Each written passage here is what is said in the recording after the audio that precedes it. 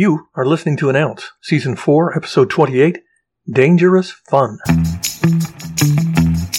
You are listening to An Ounce, a podcast providing inspiration, ideas, and wisdom through engaging stories, commentary, and interviews, so you can live life better. I'm Jim Fugate, and it's my privilege to share an ounce with you. We used to sardonically say, it's all fun and games, until somebody pokes an eye out. I suppose it was an unintentional nod to the fact that fun is often associated with the thrill of taking a chance and facing danger, while being protected from the real consequences. Otherwise, why do some of us love haunted houses, roller coasters, skydiving, and so many other sports and diversions that involve a perceived and real risk of injury and even death? I am not an expert, merely an observer of human behavior, so I'm not trying to psychoanalyze anyone, just making an observation. Looking at history, even recent history, it's amazing that in the toys we let our little ones play with, there may be rather serious hazards. Allow me to share some remarkable examples. It was not that long ago that one of the more popular toys were clackers. 2 plastic acrylic balls attached to a string. When used properly, they were simultaneously swung at the end of their strings in opposite directions with the intent of making them collide, making a loud clack, and then instantly reversing course to collide together again in a repeated, rapid succession. This took serious practice, skill, and dexterity. But when you got the balls to collide just right, something rather bad often happened. The balls shattered, sending shrapnel in all directions.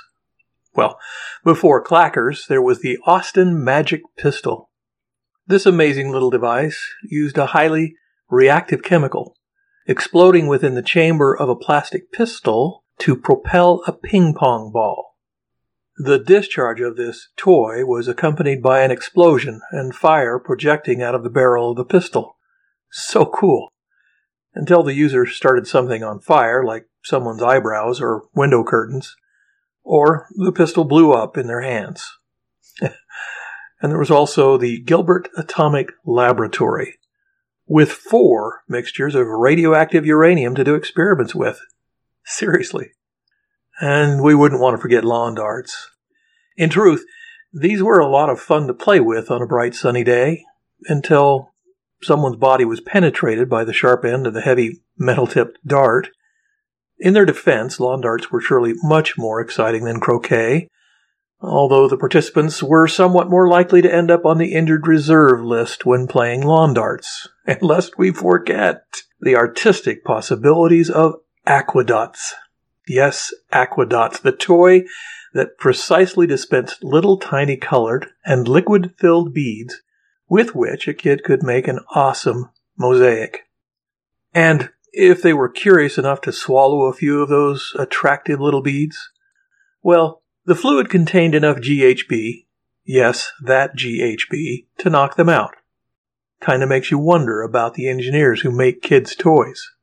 And then there were those lovely sky dancers, cute little figurines that, when they were energetically spun out of the launcher, centrifugal force would simultaneously pivot the arms and wings from hanging closely against their little bodies outward to become twirling propellers driving them dozens of feet into the air, unless someone was watching from a bit too close, in which case the sky dancer and its hard plastic propeller would rapidly intertwine themselves into an impossible knot in the hapless observer's hair, or perhaps slap them painfully in the face, or maybe lacerate the cornea of their eyes.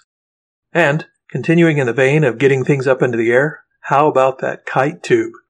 Designed to be towed behind a speedboat, and when the boat was going fast enough, the kite tube would, with all its passengers holding on for dear life, launch itself into the air. Wow, what a thrill! Until the tube would begin to inevitably twist at the end of the rope, or a gust of wind would toss everything and everyone in some unanticipated direction. And all of this mayhem provided by loving parents and friends, and manufacturers trying to add some fun to life. So here's the ounce. There are so many things that appear to be, or we foolishly expect to be, lots of wholesome, safe, and thrilling fun. But most of us are kind of thoughtless, at least once in a while. I can remember a simple and fun game we called Mumbly Peg when I was a kid. One kid would place their hand in the dirt, fingers spread wide. A second would drop or throw a pocket knife between the fingers of the first. The object was to get the knife to stick and hold itself up in the dirt. It was never to pierce anyone's hand or fingers. They were just there to make it a bit more challenging, to precisely project the blade into the soft soil, which would then hold up the knife, instead of bouncing off or falling over. It was all in good fun, and there were no extra points for getting it to stick into your opponent's hand. But there could be a bonus ride to the ER. Let's face it, observation will show you that being young is not a prerequisite to doing something dangerously foolish. We have all done it, and sometimes we got away with it. As you're enjoying your fun together with friends, just stop and think about it for a second before you hand your beverage to a friend and say, "Watch this." 'Cause, as they say, it's all fun and games until somebody pokes an eye out. And that's it, an ounce, submitted for your consideration. Thank you for listening, subscribing to, and sharing an ounce. I'm Jim Fugate, and I'll catch you next time.